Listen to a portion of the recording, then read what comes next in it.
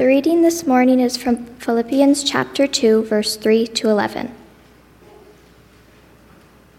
Do nothing from selfish ambition or conceit, but in humility count others more significant than yourselves. Let each of you look not only to his own interests, but also to the interests of others. Have this mind among yourselves, which is yours in Christ Jesus, who, though he was in the form of God, did not count equality with God a thing to be grasped, but emptied himself by taking the form of a servant. Being born in the likeness of men, and being found in human form, he humbled himself by becoming obedient to the point of death, even death on a cross. Therefore, God has highly exalted him and bestowed on him the name that is above every name, so that at the name of Jesus every knee should bow, in heaven and on earth and under the earth, and every tongue confess that Jesus Christ is Lord, to the glory of God the Father. This is the word of the Lord.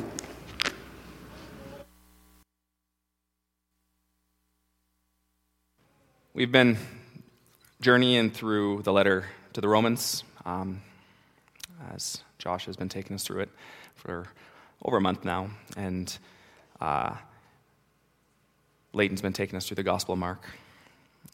Both of those journeys have been fruitful by all accounts.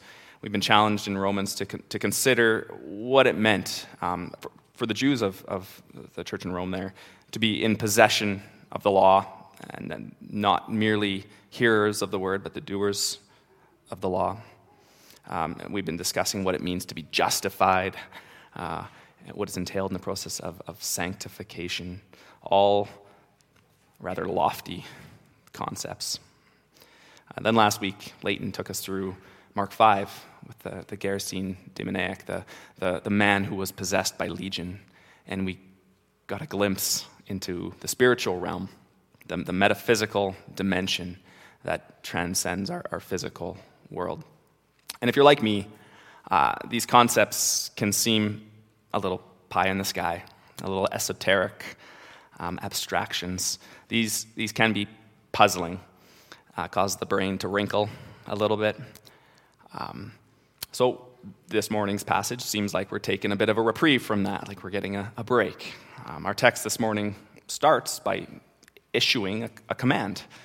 It says in verse 3, do nothing from selfish ambition or conceit, but in humility count others more significant than yourselves. Let each of you look not only to his own interests, but also to the interests of others.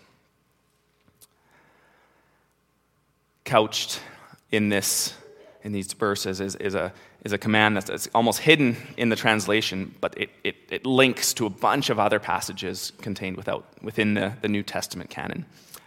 They're all linked together by a single Greek word, but it's actually translated most commonly in English as two words, and it's not immediately evident in this morning's translation, the ESV, but if you were to read it in the New American Standard, it would be a little bit more evident in verse 3, where it says, do nothing from selfishness or empty conceit, but with humility of mind regard one another. One another as more important than yourselves. This word that's translated one another is a single Greek word. It serves as an explicit command at least 50 times in the New Testament, and it is clear that the New Testament authors had a common theme in mind, issuing these commands so frequently.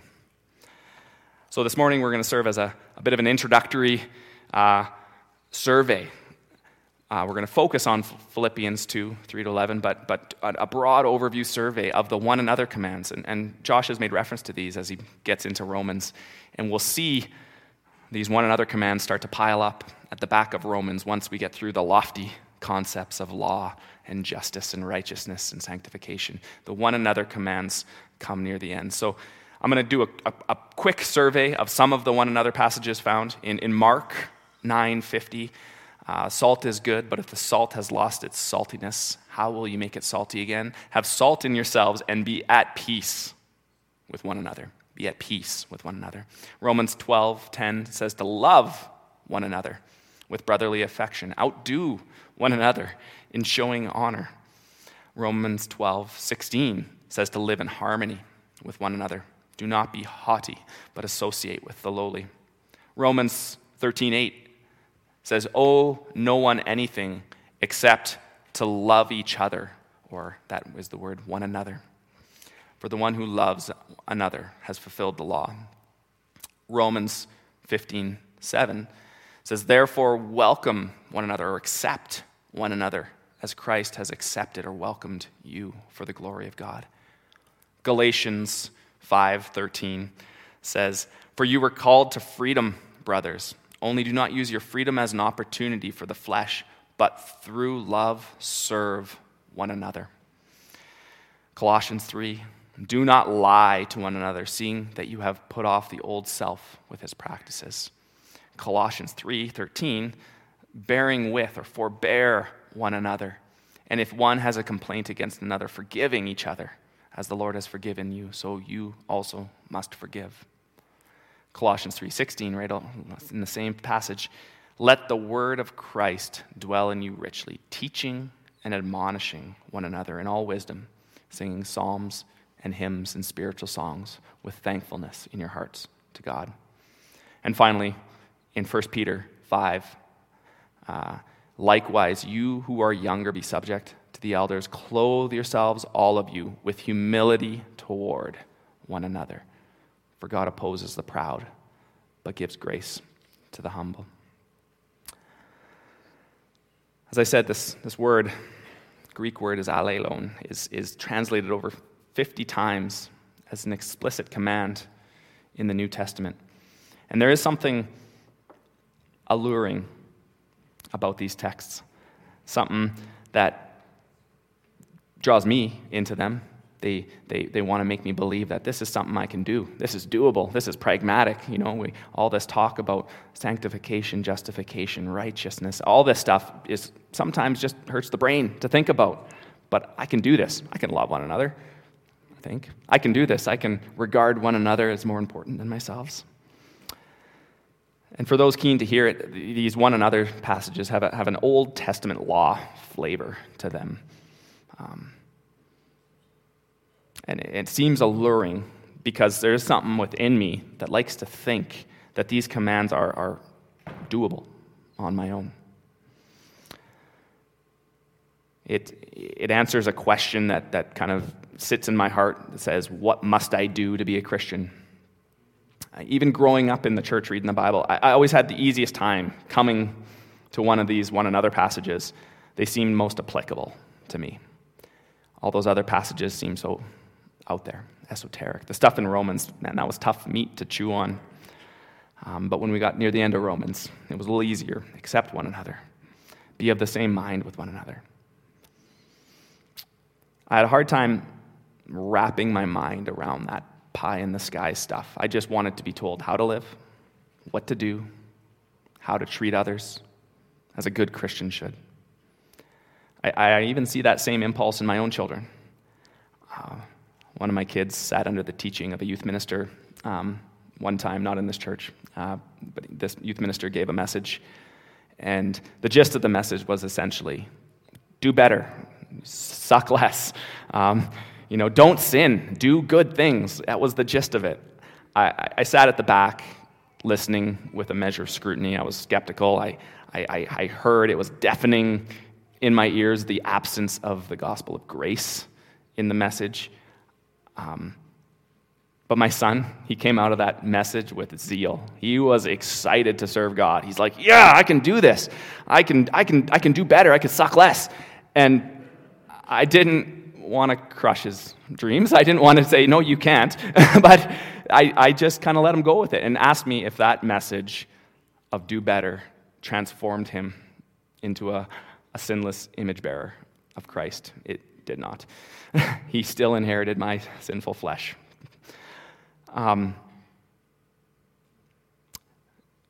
All of this is to say something so imperative as we approach these one another passages. The standalone message of do better has no place in the gospel presentation apart from being a necessary consequence of understanding that Christ has already done better on our behalf. I'm going to say that again, that the standalone message of sin less, do better, love one another out of your own, that standalone message cannot be preached in a vacuum. It has to be understood with the lens, wearing the lens that Christ has done better on our behalf. Our ability to do better, our desires to do better, our desires to follow these one another passages, these commands from Scripture, must be understood as flowing from this grace alone, through faith alone reality. A result of the gospel, not the gospel itself. The gospel is merely good news of who God is and what he has done for us, who he has revealed himself to be in the person and work of Jesus. The same can be said anytime we approach something resembling the law in Scripture. That's not to say that we can read these passages with a little side wink and say, that's not really doable, so you don't even try to do it. That's not the way we are to read these. I can't think that I can't be expected to do these things when they are explicitly commands. Philippians 2:3-4 says, "Do nothing from selfish ambition or conceit, but in humility count others more significant than yourselves.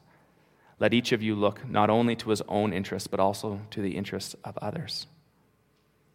I can't wipe my brow and say, phew, thankfully that was done for me on my behalf, so I don't have to do it. That misses the point of the command. The law has always been for our good as well as God's glory.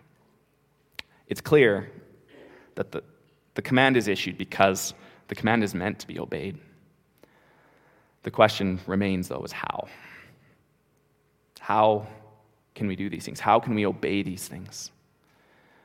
How do we not merely pretend, but merely have this mind among you, as this passage says, to have a transformation of our mind? Leighton said in his message last week that faith is not downloaded. It's not presto. He says, in general, our depth of confidence in God is hard fought, slow, a long-suffered growth. But God creates a faith-filled people by again and again being a faithful God. That is why these one another passages most often come on the heels of, or the cusps of, a prolonged description of the gospel. Merely the good news, the gospel is the mere good news of who God is and what he has done. He reminds us over and over again of who he is and what he has done, how he is faithful, and slowly but surely he is making for himself a faithful people as that truth begins to dawn on us. That pattern is so often repeated in Scripture, and it has a purpose. It has a purpose to transform, to sanctify us. It's Palm Sunday this morning. It's the Sunday where we, in the church calendar, remember the triumphal entry of Jesus as he rides in to Jerusalem. Kind of the week leading up to his crucifixion and death is he sends his disciples in to find a donkey, a colt, and he rides in on a donkey. Zechariah, sorry, Ruth Ann, it's out of order here. Zechariah 9:9 foretells of this event and says, "Rejoice greatly, O daughter of Zion. Shout aloud, O daughter of Jerusalem. Behold, your king is coming to you, righteous and having salvation is he, humble and mounted on a donkey, on a colt, the foal of a donkey." Our passage this morning continues from the explicit command in Philippians 2:5-8. "Have this mind among yourselves, which is yours in Christ Jesus, who, though he was in the form of God, did not count equality with God a thing to be grasped, but emptied himself by taking the form of a servant, being born in the likeness of men. And being found in human form, he humbled himself by becoming obedient to the point of death, even death on a cross.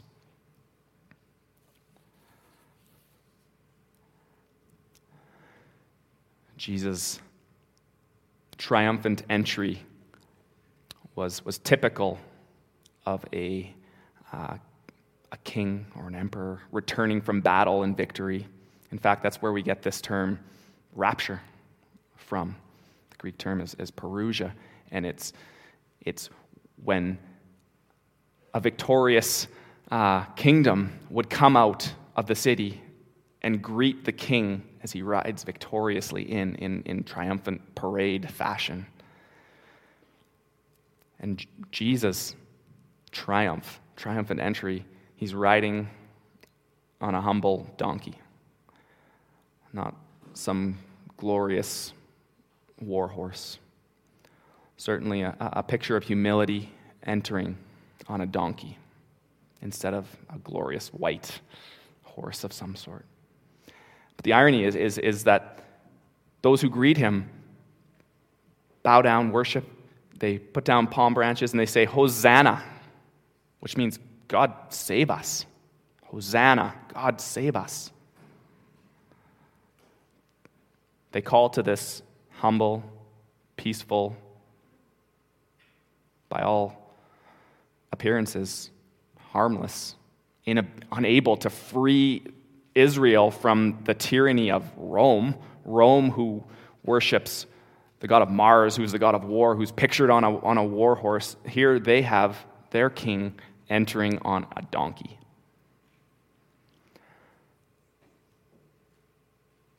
His riding in to Jerusalem in this fashion was certainly political in nature, maybe anti-political if you want to consider it that.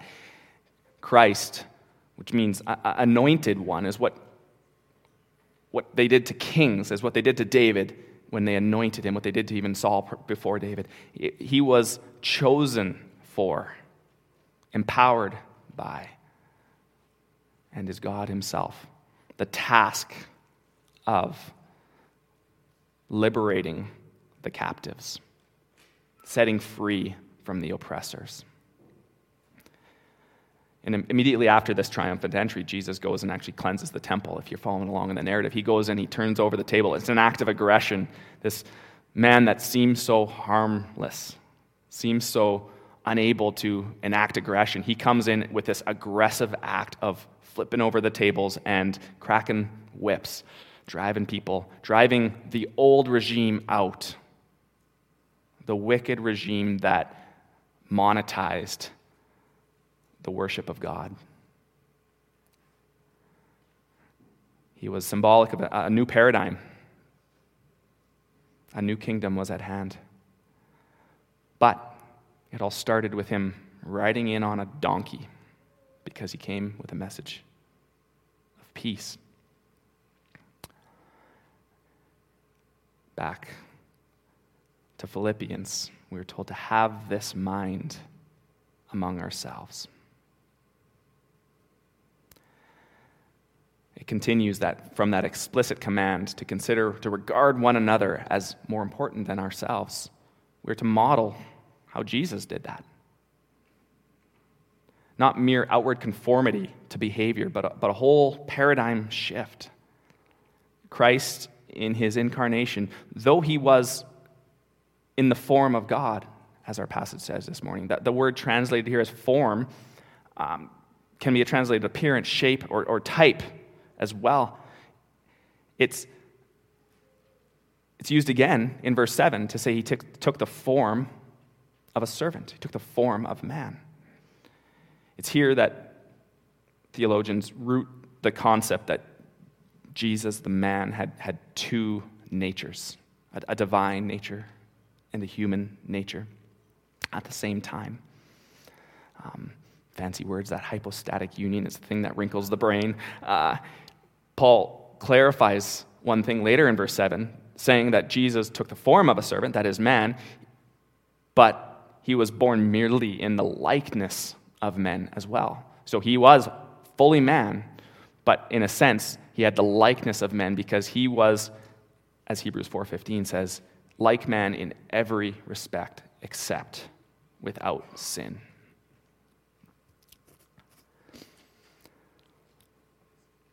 The word form of God and of man here in this is the thing that philosophers and theologians have referred to as the essence of what it means to be, the intrinsic qualities of God and likewise of man.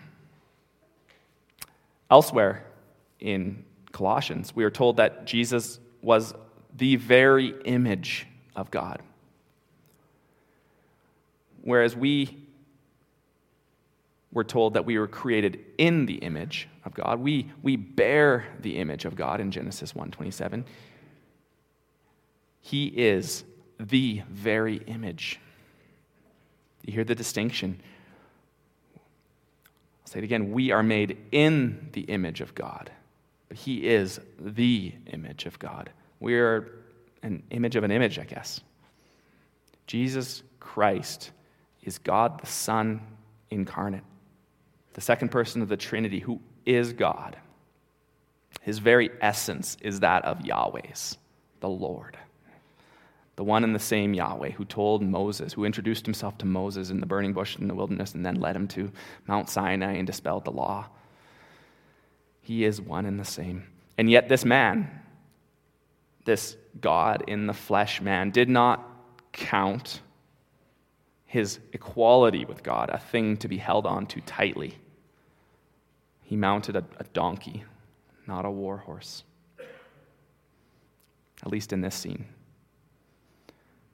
We catch a glimpse in Scripture of another scene that unfolds in the history of salvation. Depending on your reading of Revelation, it could have happened, it could be happening, or could still be yet to happen. We just know it's either happening or has happened or it's going to happen. In Revelations 19, then I saw heaven opened, and behold, a white horse. The one sitting on it is called Faithful and True, and in righteousness he judges and makes war. The passage continues and says this, the one who is faithful and true, the King of kings, the Lord of lords, the Word of God comes from heaven, riding a white horse. Josh went through Revelation probably 3 or 4 years back, and he built a lot of imagery around this white horse about this Parthian warrior that was feared in the imagination of the ancient Middle East at the time. And that certainly the writer of Revelation was tapping into that Parthian warrior. This white horse was a feared warrior. And Jesus is depicted as the warrior.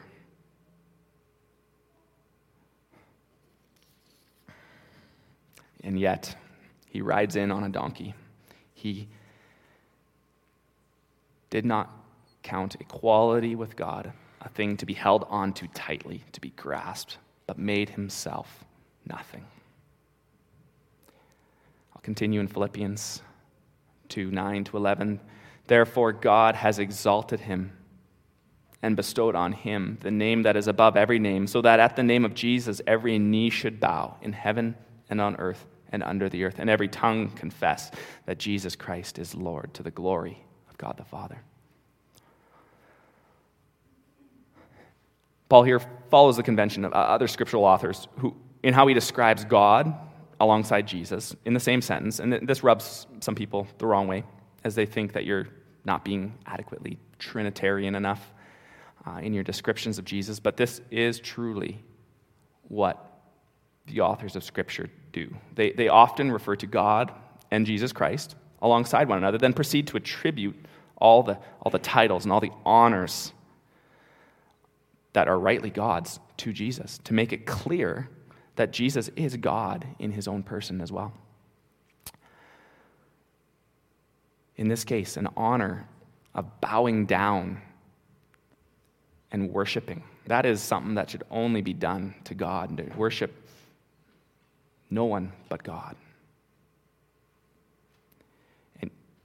And yet, here we are privy to this to witness the scene in heaven and on earth and under the earth, meaning that death will not stop this universal acknowledgement of Christ's lordship over all creation and cause us to worship Jesus Christ as Lord.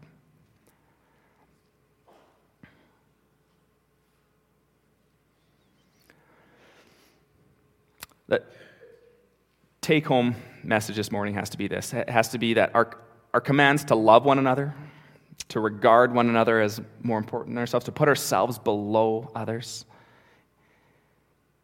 it cannot be considered in a vacuum.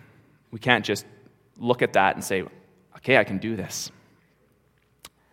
We have to acknowledge some of this esoteric pie-in-the-sky stuff that we're going through in Romans and Mark. We have to root it in that.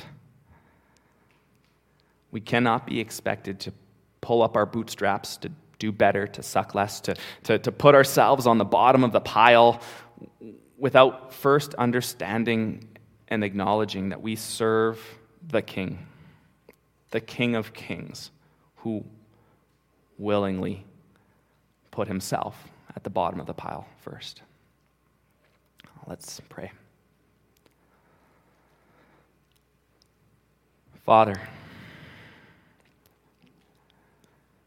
we thank you that you have given us your word. We thank you that you have spoken to us. You've bent a knee and spoken to us in a way that we can understand you. We thank you that you sent your son Jesus to live the life we could not live, to die the death that we deserve to die.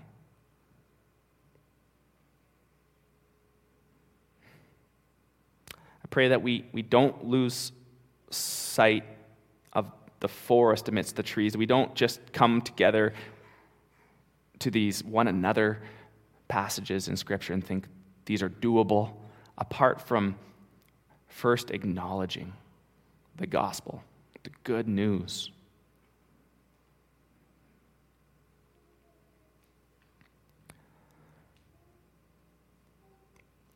That we are no longer subject to ourselves, or we are no longer define our own worth, our own value, but our worth and value is defined entirely in who you are and what Christ has done on our behalf.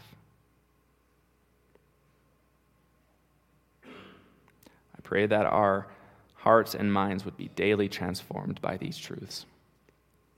Let us do the job of worship in struggling to understand these things that are out there. And empower us to then fulfill the command to love one another, to subject ourselves, to put ourselves at the bottom of the pile, to count others as more significant than ourselves. Amen.